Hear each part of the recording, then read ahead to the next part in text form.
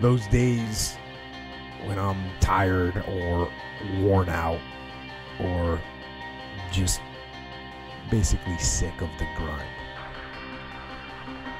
What do I do on those days? I go anyways. I get it done, even if I'm just going through the motions. I go through the motions. I don't really want to work out. I work out.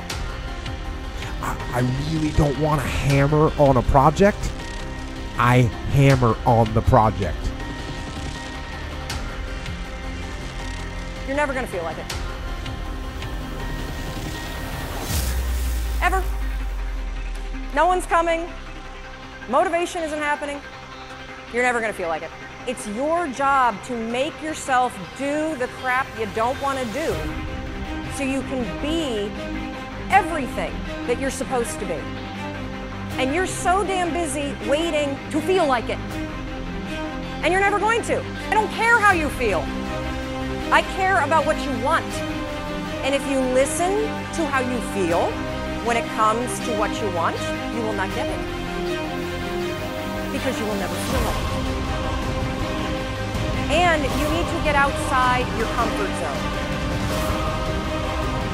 Everybody wants the prize, but nobody loves the process. Everybody wants to be a champion, but nobody's willing to put in the work that it takes to be a champion. Everybody wants to hold up the trophy and say, man, I did it, but nobody's willing to put in the work that it takes to do it. I love the process.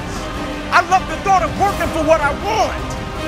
And I firmly believe you're never supposed to wish for it more than you're willing to work for it. Your expectations never supposed to exceed your effort. But life is going to hit you with a certain level of opposition. Life is going to hit you with a certain level of adversity. And life is going to say to you, you said you wanted it, now let's see how bad you really want it.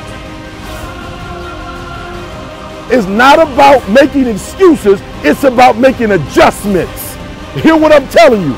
It's not about excuses. We all have them. We all got some good reasons for why we're not doing what we're supposed to do.